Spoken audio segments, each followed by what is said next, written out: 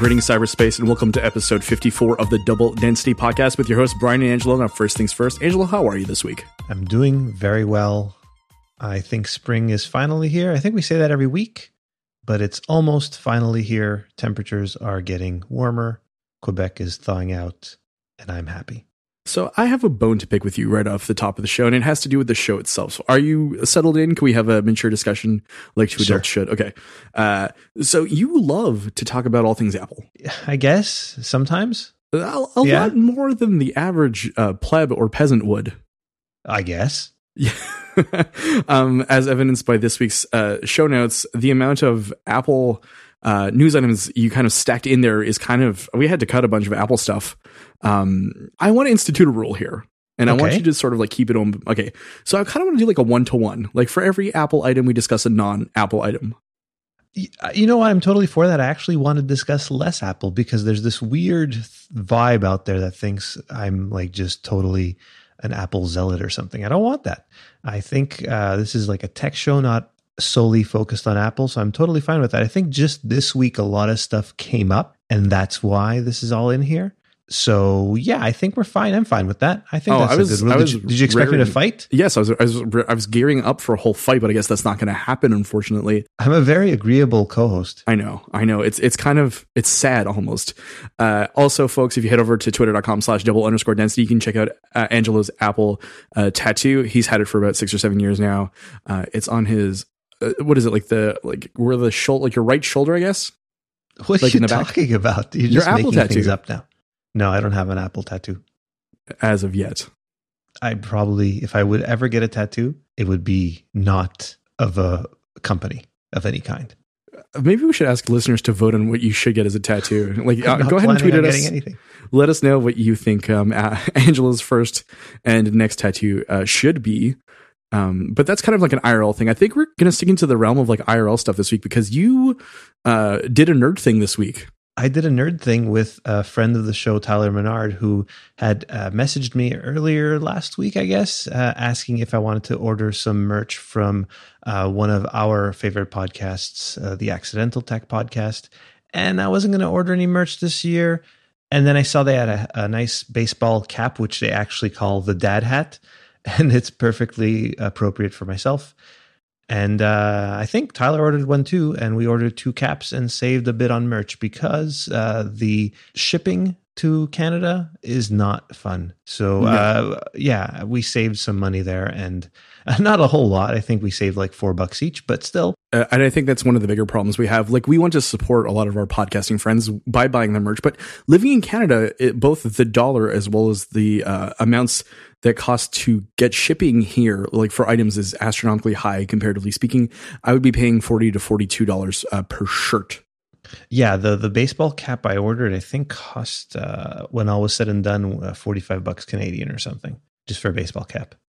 Are you ready to like weird around to have discussions with people who notice your cap? You know what? I would welcome it. I've worn a couple of Accidental Tech Podcast t-shirts, and no one has ever approached me at all to ask me about it. So there we go. Although somebody last year asked me if it was my podcast, and I said, no, this is not my podcast. Though one day it might be. If anyone is interested in Double Density merch, you can let us know. We've kind of toying with some ideas, but we'd love to hear your input.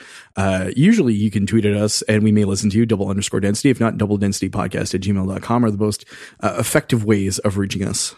Yeah. And speaking of Twitter, as we record this, everyone today was involved in a very active discussion about how Canada has bags of milk. Do you still partake in the buying of bags of milk? Yeah, we buy those because they're the most economical form of buying milk for a family of 4 where there's people that drink milk. Great. So you have the little bag holder. Yeah, a little. What would we call that? A carafe? You could, sure, or a milk baggie holder. Yeah, maybe. I don't know if we'll post pictures of that. Maybe I'll go take a picture of my fridge. Anyway, all this to say that Twitter is good. I contacted Tyler. He ordered a cap for me, and we're actually going to meet in person for the first time, which is kind of fun. Have you decided your wardrobe for the day? Business casual, because I'll be meeting on the way to work. So there we go. Okay, so you're not planning on dressing up or wearing a flower in your hat or anything like that? No. Okay. I think we kind of both know what we look like. We'll probably just meet in front of the Staples in the Central Station. I'll be there watching you two from a distance creepily. Exciting, Brian. Very exciting. Moving on to not so personal things. Let's just start things off by talking about some Apple stuff now that that's sort of like out in the open. So Apple seems to have a real problem with some of its newer laptops. We've talked about this before when we were mentioning that it's kind of hard to figure out which laptop to recommend to people when they want to buy a new computer. And the issues with these new laptops are the keyboards. At first, it was people felt the keyboards were kind of weird feeling, like you would type on them and they have a very shallow depth when you type. And the thing is now it seems like a lot of people are having problems with these keyboards. And it seems like Casey Johnston has become the spokeswoman for people and their Apple keyboards, because she wrote a really great article about her experience in taking her MacBook to a Apple store for repair and the weird things that happened there and how expensive it would have been if it wasn't under warranty. And she's written another story about how she's actually sold her MacBook Pro back to Apple. And when she took a new job, she actually took the MacBook Air, which is their oldest laptop, basically because of the keys. And she's recommending nobody buy these things.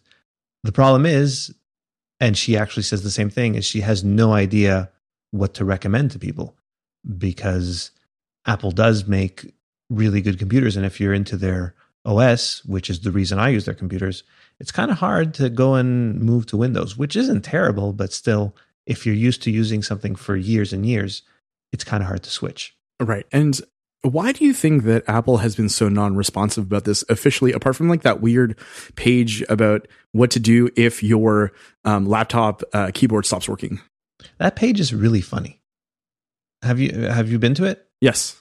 It's a weird thing where they show you a specific angle to hold your laptop in and spray compressed air into it to make sure that you get all the dust. Because it seems like a tiny little speck of dust can ruin your day with these computers. Yeah, I agree with that. And unfortunately, like it's so minute that it kind of just wrecks the entire experience, as well as this large investment you've made in yourself. Oh, these computers are not cheap. If you're buying a 13-inch MacBook Pro or a 15-inch MacBook Pro with the one with the touch bar, you're paying multiple thousands of dollars in some cases. The problem is none of the computers, except for the MacBook Air, which has such an old processor in it that it's not really recommended to buy it, and it doesn't have a nice screen either. If you want an Apple laptop with the Retina screen, which is incredibly nice, you're going to have to get one of these computers with these shallow butterfly switch keyboards. And Apple Insider did like a very, I wouldn't call it rigorous or scientific study. No, they kind of, have some sources in a couple of Apple stores and did some digging around. And it seems like these keyboards fail twice as much as the old keyboards. Right. And I'd encourage you to go read the Apple Insider story.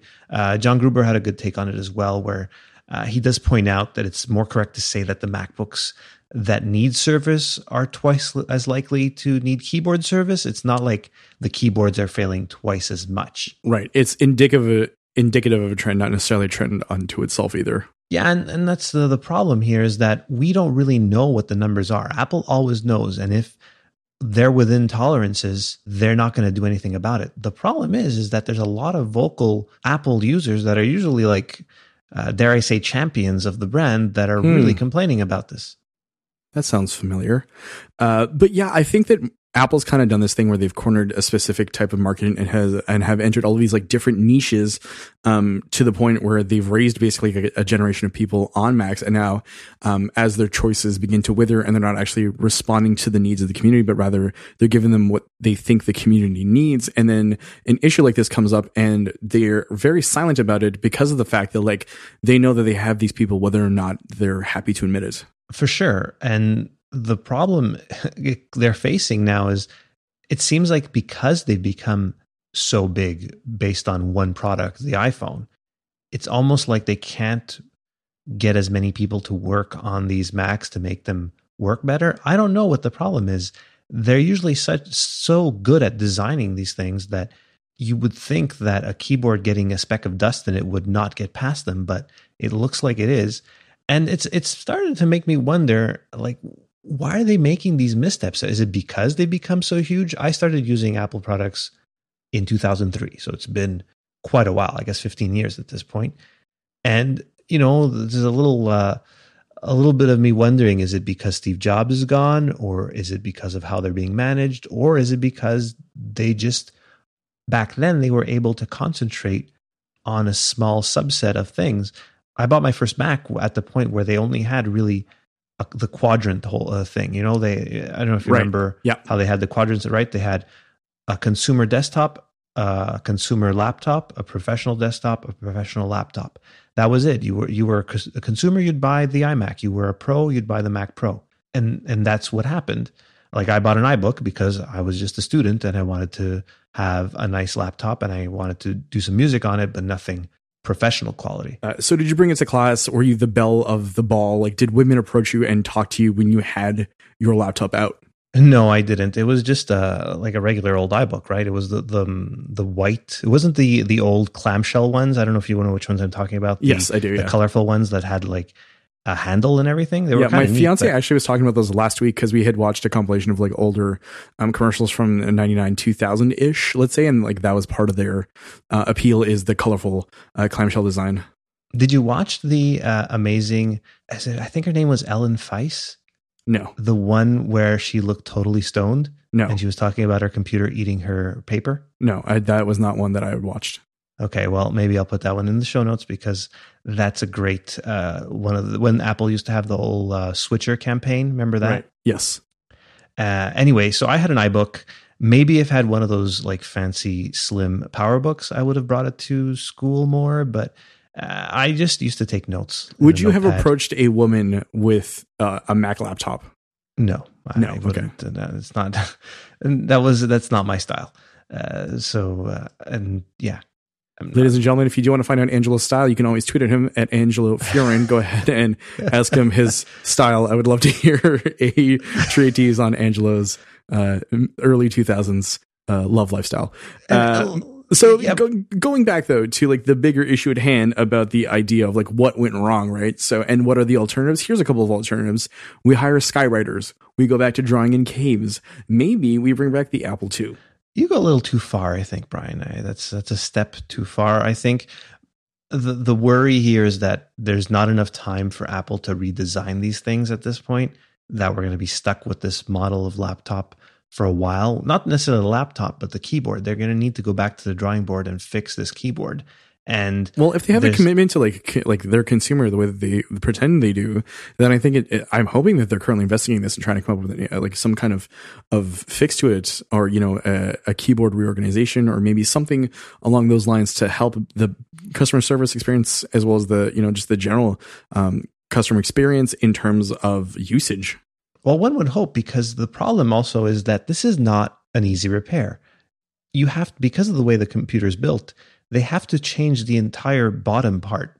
They have to lift off the whole the keyboard, change that, and it's hundreds of dollars if it's out of warranty, which is another thing. So after a year, or if you have AppleCare after 3 years, and it's broken, you're going to be paying a lot of money for this computer to fix it, and it's kind of frustrating. Hopefully, they're going to have one of those repair programs, but at this point, I think that's the best they can do.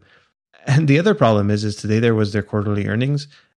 And they're still making a lot of money. It's always year over year, they're making more and more money. So I don't think they really care. I don't know if they don't care. I guess they care, but I think they have enough revenue streams that they don't care. Because that's the thing, is that they've captured a segment of the market that's really, really brand loyal, right? So after that, even if there are several missteps and you may temporarily turn someone off from using an Apple product, I think they will return, because like I was saying before, they've raised a generation of people where people see their Mac as a need, not a want. Well, and the thing is Macs are kind of almost, not that they're on the way out. Like you and I use them more, but we've said this before. A lot of people can get by with just an iPad, and a lot of younger people just get by with their phones. Like they don't even care. I can't wait to see a student write a 2,000 word essay on their phone. Yeah, that would be kind of remarkable. On an iPad, it's totally possible. You could do it with your phone if you use like a Bluetooth keyboard, I guess. So I stand totally corrected. True. I stand corrected. Yeah. I'd still love to see that go down, though. It's just the alternatives are not there for somebody who really enjoys using Macs. I use Windows every day, but I can't ever imagine recording this and editing this, writing, doing anything to do with this podcast or music or anything creative. I have trouble on Windows. There's the apps I use are not there. Well, there's Audacity at least. Like I know a lot of our friends use that app to edit, and it's a great program. Like I use it in order to touch up audio as like a first step a lot of the time. That's true, but Logic it ain't, right? And it's not. Well, for sure. But I also mean like it depends what you want to do, which I want to segue into another Angelo story here because I want to make the podcast all about you and I and our experiences. Never mind these links and tech items. I want to shift over and just explore the minutiae of our lives. Okay. Well, you were talking to me today about how you have the day off on Thursday. You're planning on undertaking or finishing up a very special project that has consequences for members of your family. So speaking of Logic, I kind of want to get into that. Okay, I guess I always worry that if when we start talking about like Logic Pro and talking about editing podcasts, do we become too like self-referential and indulgent? But I think some people are interested in this. Well, it's not even about editing a podcast. It's about pleasing your kids in this case. So let's get into this. In this case, yes. I have the day off on Thursday to run a few errands, and my daughter's decided to be in the talent show this year at school. And she's been talking about this for a while. And I think late last year or even middle of last year, I had started to kind of chart out a Taylor Swift song for her in GarageBand so that she would be able to sing that song in her specific key. So, I mean, when we talked about this today, you're like, most parents would just type in Taylor Swift karaoke. And on YouTube, case, yeah. Yeah. But in this case, we were playing the song. I was playing with her on guitar, and I was playing it in the key. It's in D. And I saw she was having a little bit of trouble, so I brought it down to C sharp, and she sang it much better. So I actually recorded the whole song in C sharp instead of D. I've started to track that out, and now I've put it in Logic, and I'm going to spend Thursday actually finalizing the guitar tracks and maybe a few other extra instruments so that she has a nice track to sing over at the talent show. So it's safe to assume that you have now gained the title of the family's Hans Zimmer. You know, I really like seeing Hans Zimmer talk. I think you're the one who turned me on to Hans Zimmer and made me watch his show in Prague. And that was really good. Yeah, I had the chance to see him in Montreal last year, and it was a mind-blowing experience. I don't think I'll ever get to witness that again because he himself is saying he enjoys touring, but it's not really something that he wants to do long-term. So it was kind of cool last year to see that, as well as John Carpenter, another composer that I talk about somewhat frequently here on the podcast. Surprisingly enough, I guess, as I'm saying this out loud, I've realized the number of times in prior episodes that I've brought him up. But those two in particular are fun to watch live for very different reasons. Also, do you know the prog rock band Yes? Yes. Is there a question? Oh, yes. Well, the prog rock band, yes. You're aware of them, yes? I know, I'm just messing with you. Yes. Yeah, I love Roundabout. Okay, so are you aware of their keyboardist, Rick Wakeman? I've heard the name. Okay, so what I want you to do, I'm going to give you some double density homework, Angelo, as well as our listening audience. I want you to go watch some mid-70s Yes performances because Rick Wakeman wears this very, very gigantic cape and plays both a bank of keyboards and synth as well as a guitar once in a while. And it is the most captivating thing because this man is clearly on another level. And I'm not trying to suggest perhaps it is drug-induced, but maybe perhaps it is, or perhaps it comes from his vitality. Either way, you are now the family's Rick Wakeman. In my mind, you're wearing a cape. Congrats. Double density. Speaking of the home, another Apple item, because of course you want to keep going with this. The Airport and Airport Extreme are now persona non grata at Apple. They're discontinuing their routers. This was a story reported, I think, in like November of 2016 by the eminent Mark Gurman, who gets every scoop on Apple, and he's the cause of people getting fired there, sort of indirectly. They kind of leak stories to him, and then they get fired. But he talked about how the Apple team in charge of Airport and Airport Extreme and their whole router thing got disbanded and moved to other parts of the company. They've actually made it official by saying there will no longer be an updated model of the Airport Extreme, which is, I have a 2011 Airport Extreme, which seems to be running fine right now. But I've always worried a bit about it breaking, and I had this in the back of my mind that there's no actual new Airport Extreme to replace it with. I could go out and buy the current model, but that current model came out in 2013, so it's 5-year-old technology. Right, because I'd asked you want to just buy a spare one like a smart man would, and you kind of schooled me and said that they're very old, relatively speaking, and especially in the tech world, they are a little antiquated, I guess. 5 years, yeah, that's ancient. At this point, it's mesh networks where routing is at, and the mesh network to get is the Eero.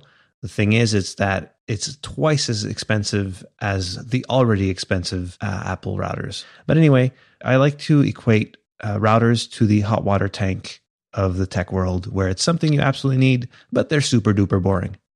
They are indeed, but they're an essential service. Yeah, and if anybody's wondering if I have any recommendations for routers, at this point, I've always used the Airport Extreme because it did a good job in a house my size. At this point, I think I'm going to get an Eero. I'm just debating whether I get the base station with the 2 beacons or just the 1 beacon, because I have a house, it's 3 floors, but it's not an especially gigantic house. So I don't know yet what I'll do. Because this is an Apple-centric podcast, let's keep things moving this week from one Apple item to the next, though this one has a little bit of nostalgia, which is right in our wheelhouse. Angela, you want us to talk about, icons, iconography, the way in which the modern visual language of computers has developed, thanks to a woman named Susan Kare. Yeah, there was a really interesting article in the New Yorker titled "The Woman Who Gave the Macintosh a Smile" by Alexandra Lang. And it just talks about Susan Kare, who I'd heard of several years ago. I mean, I knew who she was, and now they're honoring her with an award. She's going to be getting the prestigious AIGA medal, which stands for the American Institute of Graphic Arts, and it's their medal that they give out, I think, once a year. And I think she definitely deserves it. If you go look at the article, you see all the classic nostalgic Mac icons from back when it was called the Macintosh. Nobody really calls Macs Macintoshes unless they're completely disconnected from the whole thing. Are we bringing that back? What? The word Macintosh to describe our Macintosh computers? Is this the start of a wave here? No, I don't think so. I think the Apple nomenclature specifically calls them Macs. But Apple is weird sometimes how they often don't call it the iPhone. They say it's iPhone. I find that really odd. Yeah. Anyways, you can head to the show notes and take a look at some of the classic icons that we've all grown up and loved.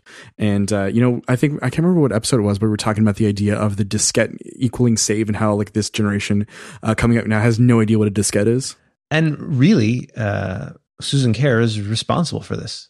Right. And it's kind of incredible the amount of icons that she's kind of created and put forth into the world, because she didn't even have a computer science background. She didn't have a necessarily what is now required in a lot of these pursuits in terms of a traditional graphics art education.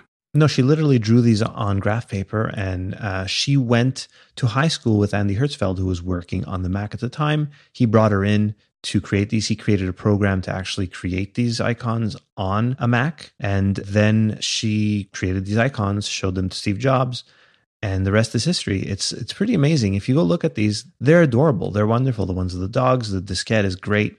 It's sort of inspiration for our show art, sort of.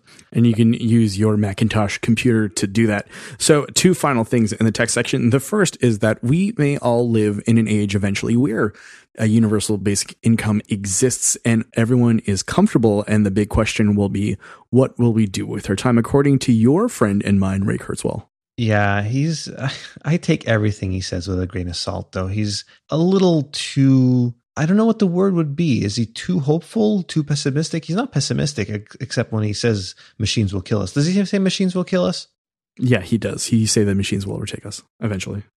I believe in the article he mentions that AI will be as intelligent as humans in 2030. I think that's a little optimistic or pessimistic, depending on how you look at it. I don't know. So the thing is that and I think we've talked about this before, where I have a more pessimistic view of society as a whole. So the idea of these kinds of eventual movements and tech related advances as a society globally don't account for human stupidity.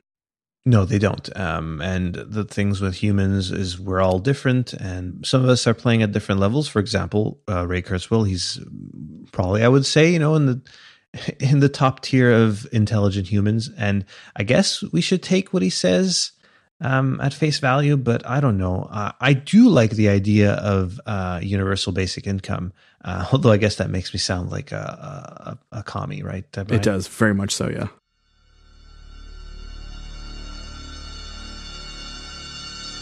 What could space be? What could it be made of? What the heck is all those lights out there? Is it just a black curtain with holes in it? I don't know. I'm trying to find out. Double density. I want to talk about psychoelectric weapons. So this is a story out of Popular Mechanics by David Grossman. It basically details how journalist Curtis Waltman made Freedom of Information Act request, right? So the idea is that if you file one with the government, there's this body that reviews them and then gives you back relevant information. But you have to sort of like curtail and make sure that your request is specific enough that it returns specific results. If they're too vague or broad, they won't give you anything back. So Waltman goes into there, he emails and requesting information about Antifa and white supremacist groups. So he gets a bunch of stuff back, but within the results he gets back a zip file called EM effects on human body.zip. So if you head over to the Popular Mechanics story, there's a great number of images and things like that he's pulled that have to do with all this, like how the brain works, how to affect the brain, how telephone towers affect like brain waves. Yeah, the one with the telephone towers is kind of cool because you see the little lightning bolts shooting at the people, and underneath it says remote mind control, which could be a lot of fun. And so some of these images are actually pulled from Nexus magazine. So it's an Australian magazine that's focused on things like conspiracy theories, alternative medicine, and the like. And in there, it describes a 1992 lawsuit brought by John Sinclair Acquey against the NSA about how the NSA has the ability to assassinate U.S. citizens covertly or run covert psychological control operations to cause subjects to be diagnosed with ill mental health. So the idea of like manipulation of brainwaves in order to drive someone literally insane. Could make for a good weapon, I would say. But like, what a weird thing. Like you're clicking around, like, okay, like these are all just requests and budgets and things like that. And suddenly you have to like sort of like contend with like psychoelectronic weapon effects on the body as of, like the last 30 or 40 years. Well, just reading like the first image you'll see is it just talks about things that could happen, and it's pointing to like pretty much every single part of the body. It's quite interesting what the effects can be.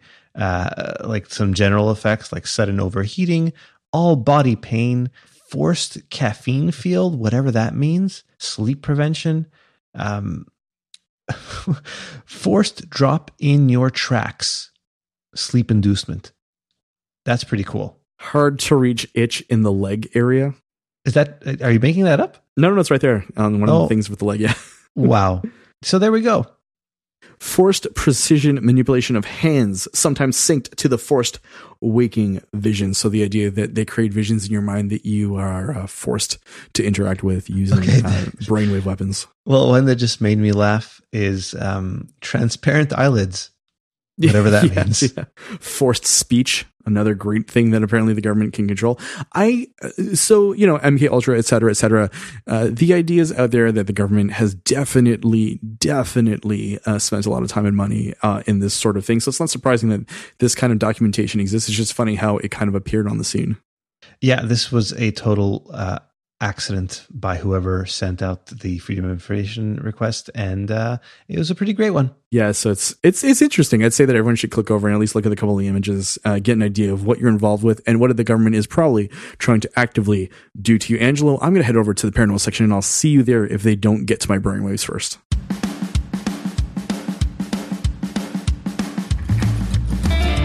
Good evening, everybody, or morning or afternoon or whatever. My name is Adam. And I'm Matt. And we are Graveyard Tales. Now, if you like stories of ghosts, hauntings, the paranormal, preternatural, and the downright weird, and you enjoy a few laughs as well, then you should probably check us out. Find us anywhere you get your podcast. Come join our Facebook group at Graveyard Tales Podcast or on Twitter at GRVEY. Just go search Graveyard Tales. That would be easier. We look forward to seeing you in the graveyard. See you soon. Welcome back to Double Density. As always, we're switching gears from tech to the paranormal. And this week, Angelo, we're going to be talking about something special. It is the first entry into a series all about UFO cults and religions.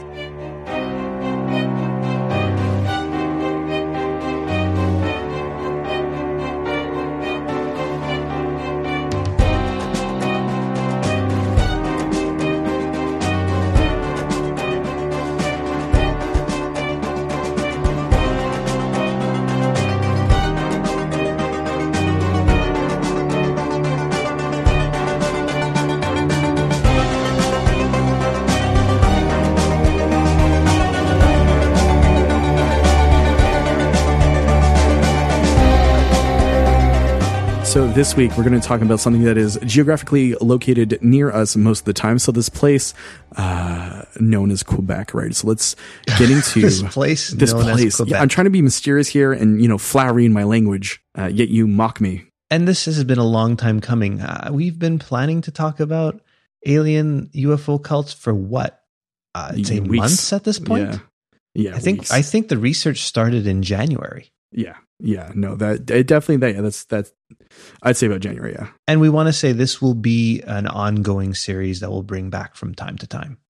Yeah, definitely. We have ideas for many of them, but this week we're going to get into the UFO cult religion of the Raelian movement.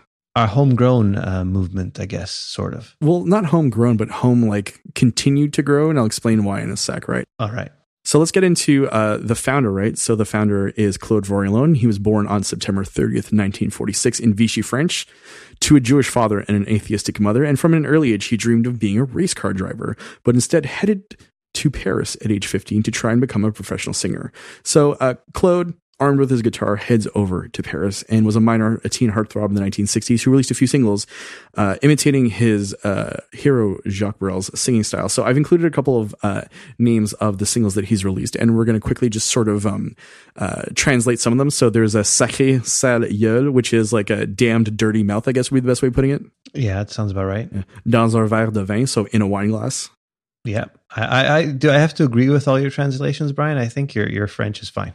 Madame Pipi, which translates to Mrs. Toilet Attendant, Monsieur, votre femme me trompe, Mr. Your wife is cheating on me, and finally 1967, Quand on se mariera, when we'll get married. So his career petered out due to the suicide of his financial benefactor in 1970, but his lifelong fascination with cars and car racing never did. So he created a magazine called Autopop in the early 70s, whose first issue actually came out in mid-1971. So December 13th, 1973. Claude is out walking near Auvergne, France, inside of an active volcano called Puy de la Soros. So he's walking around, kind of minding his own business, and he meets these Earth-like figures, and they have a brief conversation in front of like a saucer, right? So they invite him into they invite them into their saucer, and he sits down with them, and they have this conversation. And at the end, Claude is instructed to come back with a pencil and paper to begin writing down what they have to teach him about the world in a couple of days. So one of these figures, Yahweh Elohim, appears to be the being in charge. So the dude's out walking, meets these alien figures who invite him onto the craft, and they gab. And Vorilhon also claims that prior to his first encounter, he was moved to purchase a Bible sometime in late November or early December 1973. So a couple of days or like a week and a half before this encounter, he gets this weird compulsion that he wants to go buy a Bible. Angela, has that ever happened to you? No, that hasn't, Brian. But the thing that kind of struck me is they asked him to go get a pencil and paper. Yes. These are aliens, or I guess aliens in advanced crafts that land in a volcano, and they don't have like some sort of space pen to offer him at least. Oh, none of that. No. So the idea is that he leaves and he's not to tell anyone, and then he comes back. So he eventually comes back for 6 sessions in December 1973, and he is given the name Rael by the Elohim and told to spread the story of the Elohim far and wide. And we'll get into the Raelian belief system in a bit, but the idea is that they have intervened in events described in the Bible, which is why Rael was like told to go buy this Bible beforehand, because it's kind of like this ancient astronaut thing, which we'll get into in a bit. To go back to 1973 and 1974, so the man now named Rael releases 2 tomes in quick succession. He releases the book which tells the truth in 1974, and the amazingly titled Extraterrestrials Took Me to Their Planet in 1975. So I own a copy of Extraterrestrials Took Me to Their Planet, and inside of it I found an old Raelian sign-up form from probably the mid to late 80s, which we'll be making available as a PDF for people to check out because I thought it was too cool not to share. Oh yeah, so you'll have to scan that, and we'll make a copy available for anybody who wants to join the Raelians, I guess. Well, I don't even know if their fax number works anymore, let's be honest with that. A fax? Wow. Yeah, I know, or mailed in actually, sorry. Is it good at Pueblo, Colorado? Yeah. One of the many, many Raelian centers out there. So now the book, right? Extraterrestrials Took Me to Their Home Planet. The book, Angelo, is hooey. It mainly consists of Bible passages that Rael, through the Elohim, recontextualized, stating that they had a hand in the shaping of the narrative. So the majority of the book is Bible passages and like annotations about what they kind of like changed over. This, I think, is a prime example of the ancient astronaut extraterrestrial theory, right? Which was popularized in the West by Eric von Daniken's Chariot of the Gods in the late 60s, and it kind of continues this like tradition of aliens as like celestial beings, I guess. Yeah, they were here because we were too primitive to create all the stuff we actually did create and don't need to attribute to any aliens. Right. So in this narrative, the Earth-like Elohim, which Elohim translates to those who came from the sky, created the Earth and its inhabitants over 25,000 years ago as a testing ground for biological experiments that first began on their own planet. So the idea is that the Elohim themselves had also been created by another race of aliens. So it's a theoretical succession chain that humans are now part of that began in time memoriam, right? So the idea that it's like planet hopping, I guess, like planet A creates planet B and then planet B to C, C to D, et cetera, et cetera. Okay, so then our job is to create new beings of some kind. That's right. So that's kind of like Rael's sort of like the ultimate game plan, I guess, is to sort of his raison d'etre. Yes, exactly. So the Elohim anointed Vorillon as the new ambassador to propagate and educate the world of these facts. They also asked him to build an embassy in Israel for the Elohim to be able to then replicate their Rael encounter with the world at large. So the idea is that they create this home base in Israel that people could come visit and get sort of like indoctrinated by. At this point, were they considered a religion on their own, or was it just one dude still? They had amassed to a couple of thousand at this point. Oh, okay. So it's not too bad. So let's skip ahead to October 7th, 1975, right? So before I forget, those books that I had mentioned before, the two books had sold quite well in France in particular. And so he was gaining traction. So October 7th, 1975. It's been 22 months since Rael last had direct contact with the Elohim when they finally visited him again. And in July of that year, he was brought outside of his home and witnessed a shape zigzagging in the sky. And that's when Vorillon knew that they were on their way back to talk to him. And did they arrive? Oh, not only did they arrive, Angelo, they picked him up. So this time, the Elohim scoop him up and bring him to their planet and deposit him in a resort-style home that he gets to stay in. So just imagine that aliens take you on vacation, dude. Okay, and then this is the premise for the second book, which you have. No, this is like the continuation of that book. And did they take him to his planet the first time, or did they make it all up? They did, just very briefly. But this is, I'll kind of get into it because it happens during this time too.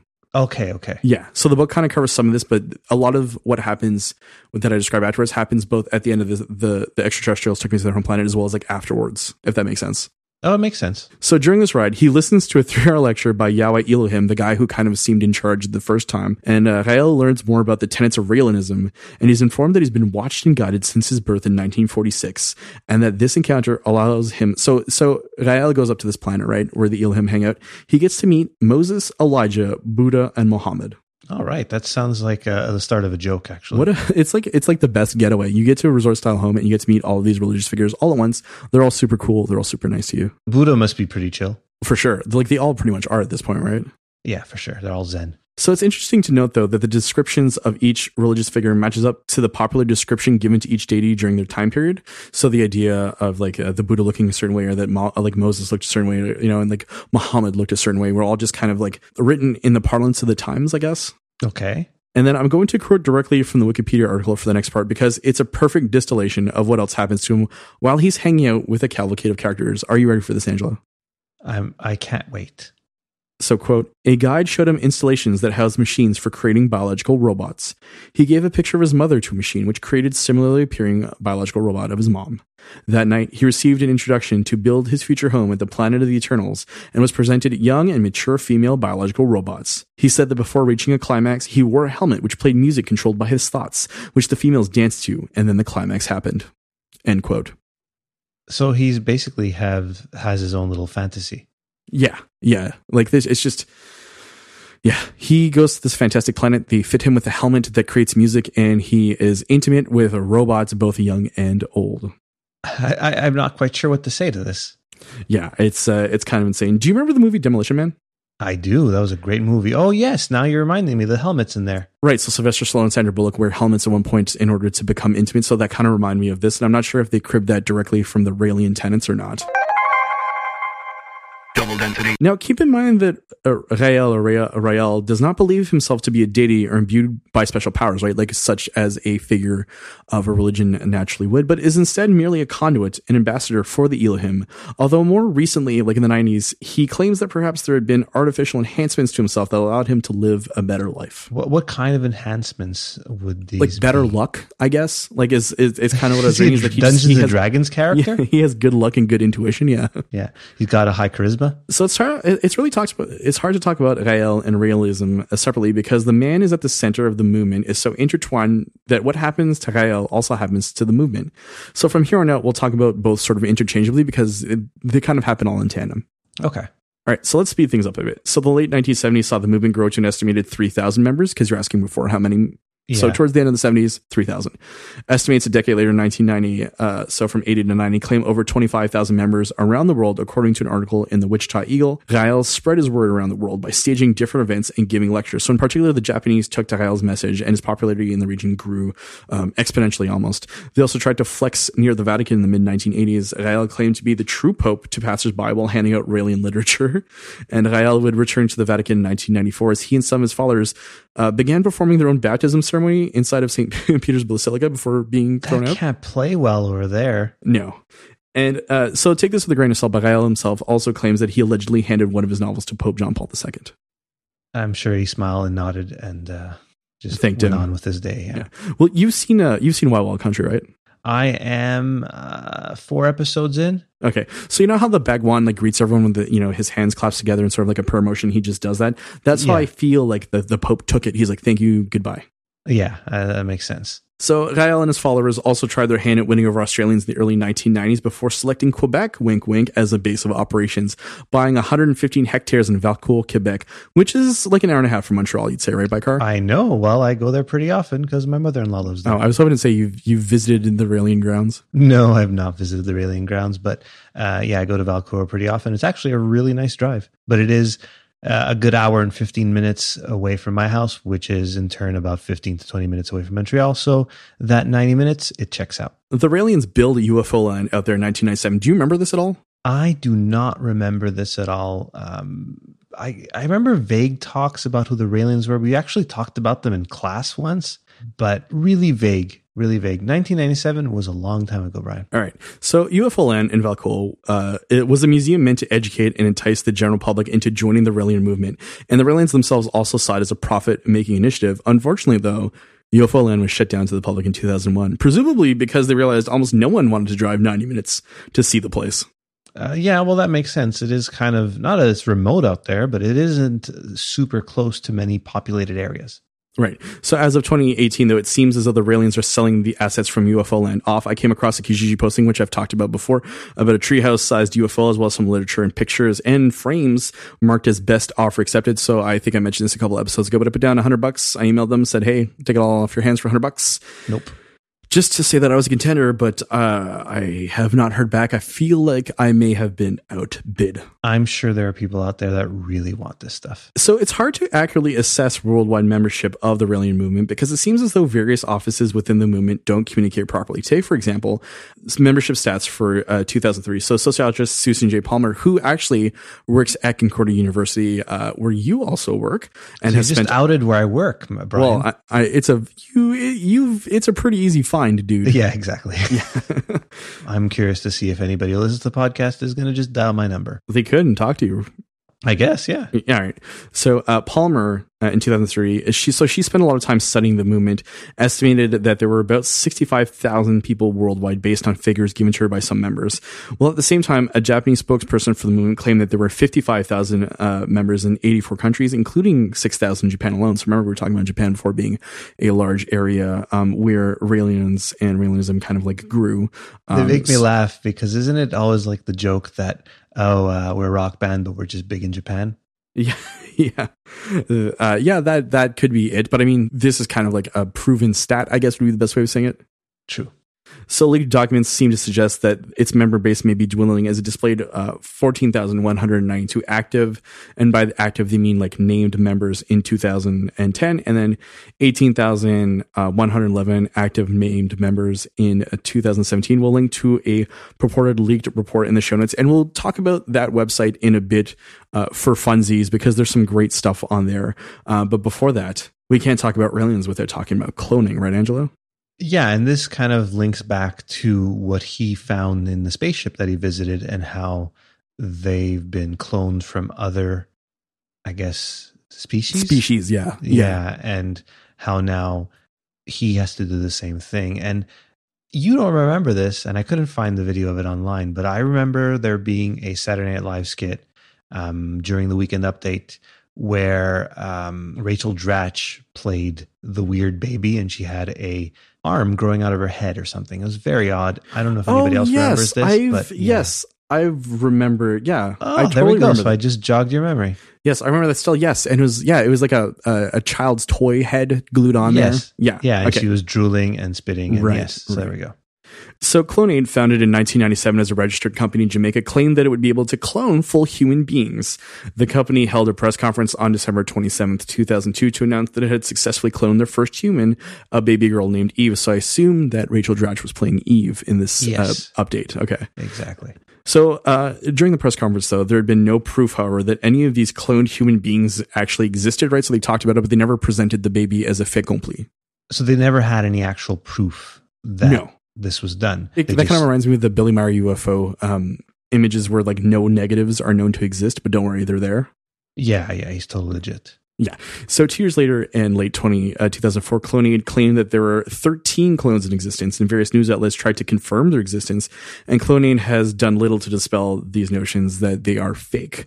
They kind of just stay silent. So people pay into the mid 6 figures usually for the chance to have a loved one clone, but little has come from these experiments. So sometime in mid 2003, spokesperson Brigitte Boisselier, herself a Raelian, claimed that in a strict sense, Clonaid was actually a product and not an actual service, adding a confusing layer to an already chaotic situation.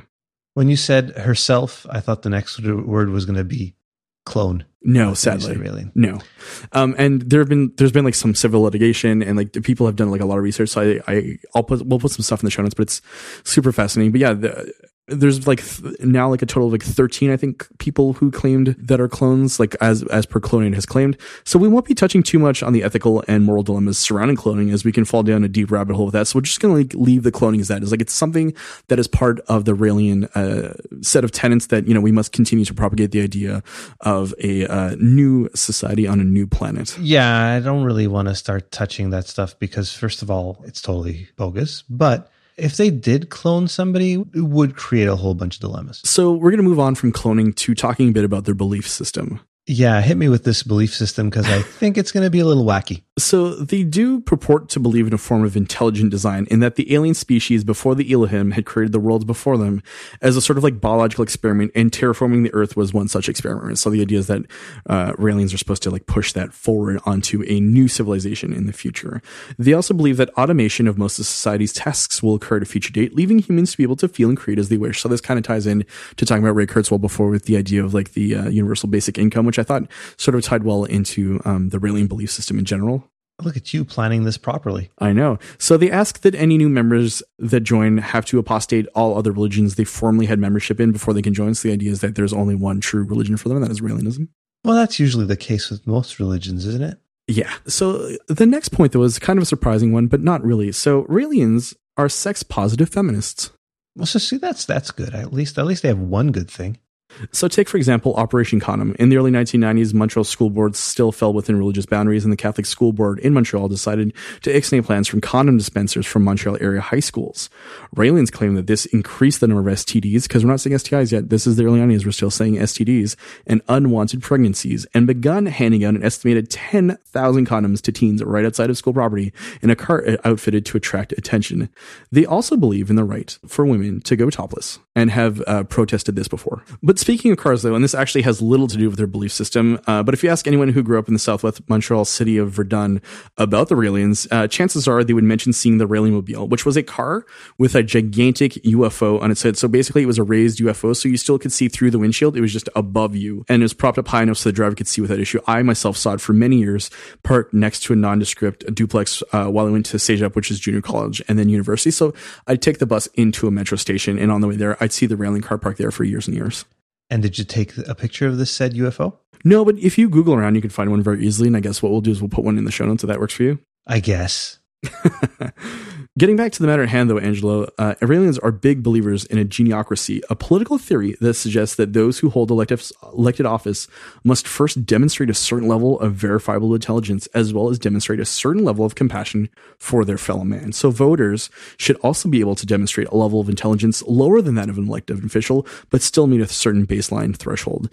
The thresholds proposed by the Raelians are 50% above the mean for an electoral candidate and 10% above the mean for someone who's allowed to vote. That sort of gets complicated at a certain point to try and verify these things. I guess in theory, it seems like a sort of interesting idea. Usually, those that rise to the ranks of leaders of countries do show some sort of intelligence, but I'm not going to start talking and going into depth with that. That's too bad, though. So Raelians also believe in economic humanitarianism, which is the idea that there is no such thing as any sort of permanent ownership. Instead, people are renting from each other for a 49-year period. So Rael has stated... How did they get to that 49-year number? I wasn't able to find that in the research, and I was very interested. So if anyone has any idea why it's 49 years, please let me know, because I'm also like fascinated by this. So Rael has stated that the road to a world without money is through capitalism and globalization. He also believes in global government, which is not a huge surprise, and not through communism. So Rael is anti-communist, pro-capitalist with a smudge of socialism in there. It's like a weird mishmash. He's sort of, well, you know what? He's perfect for Quebec. Yeah, and that's the thing. He's a man of his time and his place, right? So the last thing to note is that Raelians are big-time sensualists and believe that each should break free from society's routine and habits, exploring love in a myriad number of ways, including through sex acts, both by oneself and with partners, and that all forms of sexual relationships should be recognized legally. Sometimes it sounds like he just decided to form a sex cult. There is a tinge of that, especially when you start reading through the literature. And so there's a website called RaelianLeaks.org, which we would highly suggest going and check out. So I started looking at that due to the fact that I was trying to figure out membership numbers, and a Google search led me to that. But then it also led to a couple of interesting things, which I was sharing with you, such as documents for something called Eros World, which was their idea of an adult Disney World, and would have all kinds of main attractions. So the main attraction, so I'm reading from one of the leaked documents here, the main attraction is a sexy show with nude dancers and review French can-can style girls.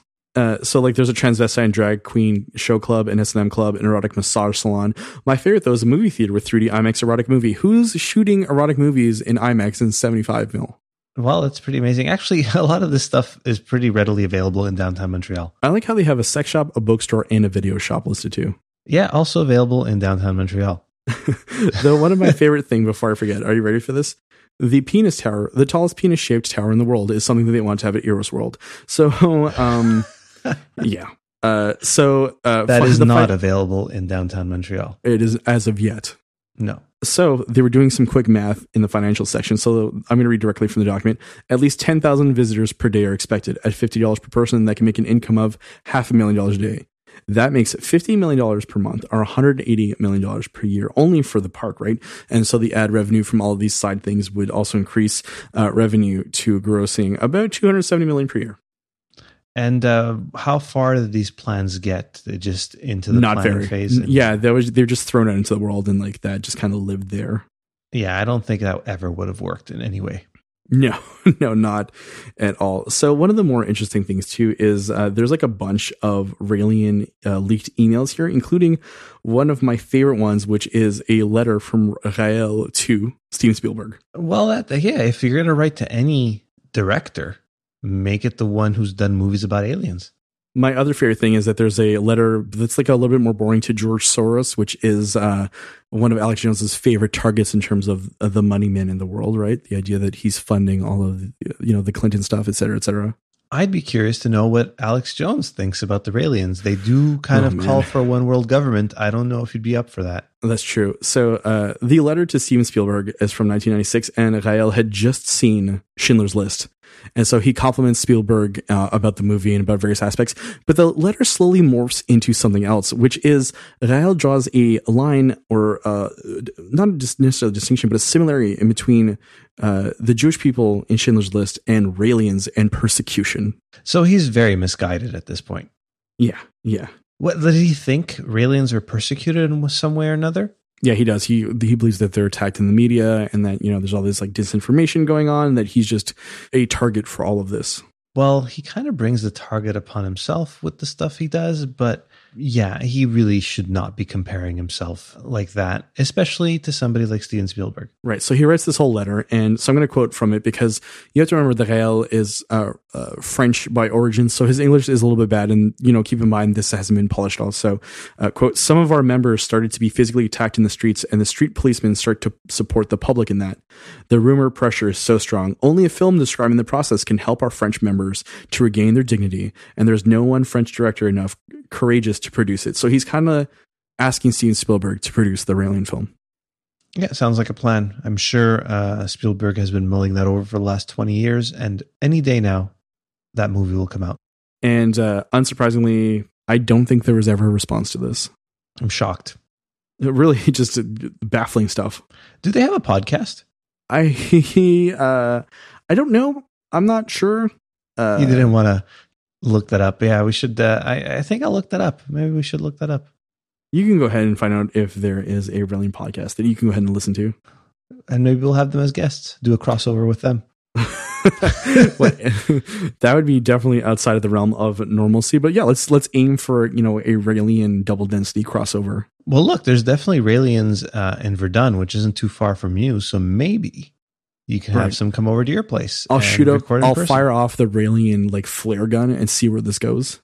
Yeah, say, hey, I was the guy who wrote to you guys on Kijiji. And a lot of their imagery is very phallic in nature, right? Because they're very sex positive. So it's both feminine as well as positive. So it's a lot of dongs and a lot of female genitalia discussed, which is kind of super interesting when you consider the idea of being a big time sensualist. Yeah, it's. I think they're a little too much over the edge at this point, and they're sort of a parody of themselves. Yeah, almost. I feel like in some of the stuff I was reading, I was like, yeah, this makes sense. And then other stuff, like going to a resort and hanging out with all of the deities of Earth and finding out that you have to terraform a new Earth eventually with your, movement is a little out there. And I'm using kind of underwhelmingly. Yeah. Would you join this cult / movement?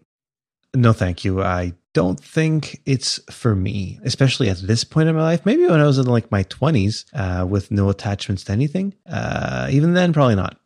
UFOs are cool, though. A resounding no from Angelo and a 3% yes from me, if I had to say it on 100%. Yeah. Okay. Yeah. Yeah, I mean, like I was saying, some of the stuff is kind of interesting, and I do agree with it, but the majority of the stuff, especially the cloning stuff, is unfortunate, out there, and just unverifiable, and sort of tarnishes any of the good work that they've put forward, I feel. Yeah, the cloning, the whole sex cult thing, they all kind of mash together the feeling of persecution, even though you shouldn't be feeling persecuted.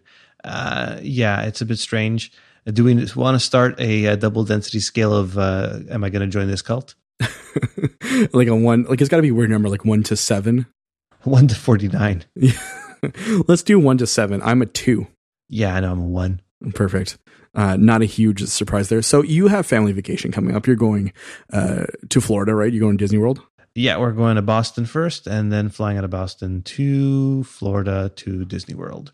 We're not really visiting Florida, though. We're just going to Disney World. But so you're not going to Eros World? I think that's one of the new kingdoms at Disney World this year, right? Well, you'd have to look at the map and decide how on brand that is for Disney. So, Angela, do you feel like you've learned something about the Raelians today? I must say the research you did was really impressive. Just to peek behind the curtain, I kind of stayed away from this part because I really wanted Brian to kind of go in and talk about this. Brian is quickly becoming an expert on alien cults. Yes, and we'll be continuing this series over the next weeks, if not months. I think would be a better timeline for this. So yeah, let us know what you think about Raelianism, Raelians, Rael. Did you listen to Claude's Teen Heartthrob 1960s songs? We'd love to hear your thoughts on that. You can go ahead and tweet at us at double_density, facebook.com/double density podcast. Same thing on Instagram. You can head over to doubledensity.net and go ahead and see all of our new content. So if this is the first time that you're listening to the show, great. Thanks. We hope you stick around. If not, you can always just click on our blogs and also click on the contact page in order to let us know how you feel, what you're thinking. Do you think cults are a good idea? Do you think they're a bad idea? Do you think they're just an idea that exists outside of reason? We'd love to hear your thoughts. Don't forget that you can also review us in the iTunes store, or even just give us a star in Overcast if that's the way you do it. But we'd love to know what you think through that as well. That apparently might even help us get more ears on this podcast. I'm not sure if that actually works. We're still in the midst of that social experiment. And that is it for episode 54 of the Double Density Podcast. Tune in next week as we dissect the Infinity War movie frame by painstaking frame, all 2 hours and 40 minutes of it. It's going to be an extravaganza. We might have to split this up into 6 or 7 parts, but we're going to do it. Yeah, that sounds like a plan, Brian. All right, Angela, I will see you on the Elohim planet with all of our favorite deities, and we'll come back next week and I guess record, right? Does that sound good to you? Sounds good. Hopefully I don't get caught up too much in the cool stuff that's on that resort. Perfect. See you around. Bye.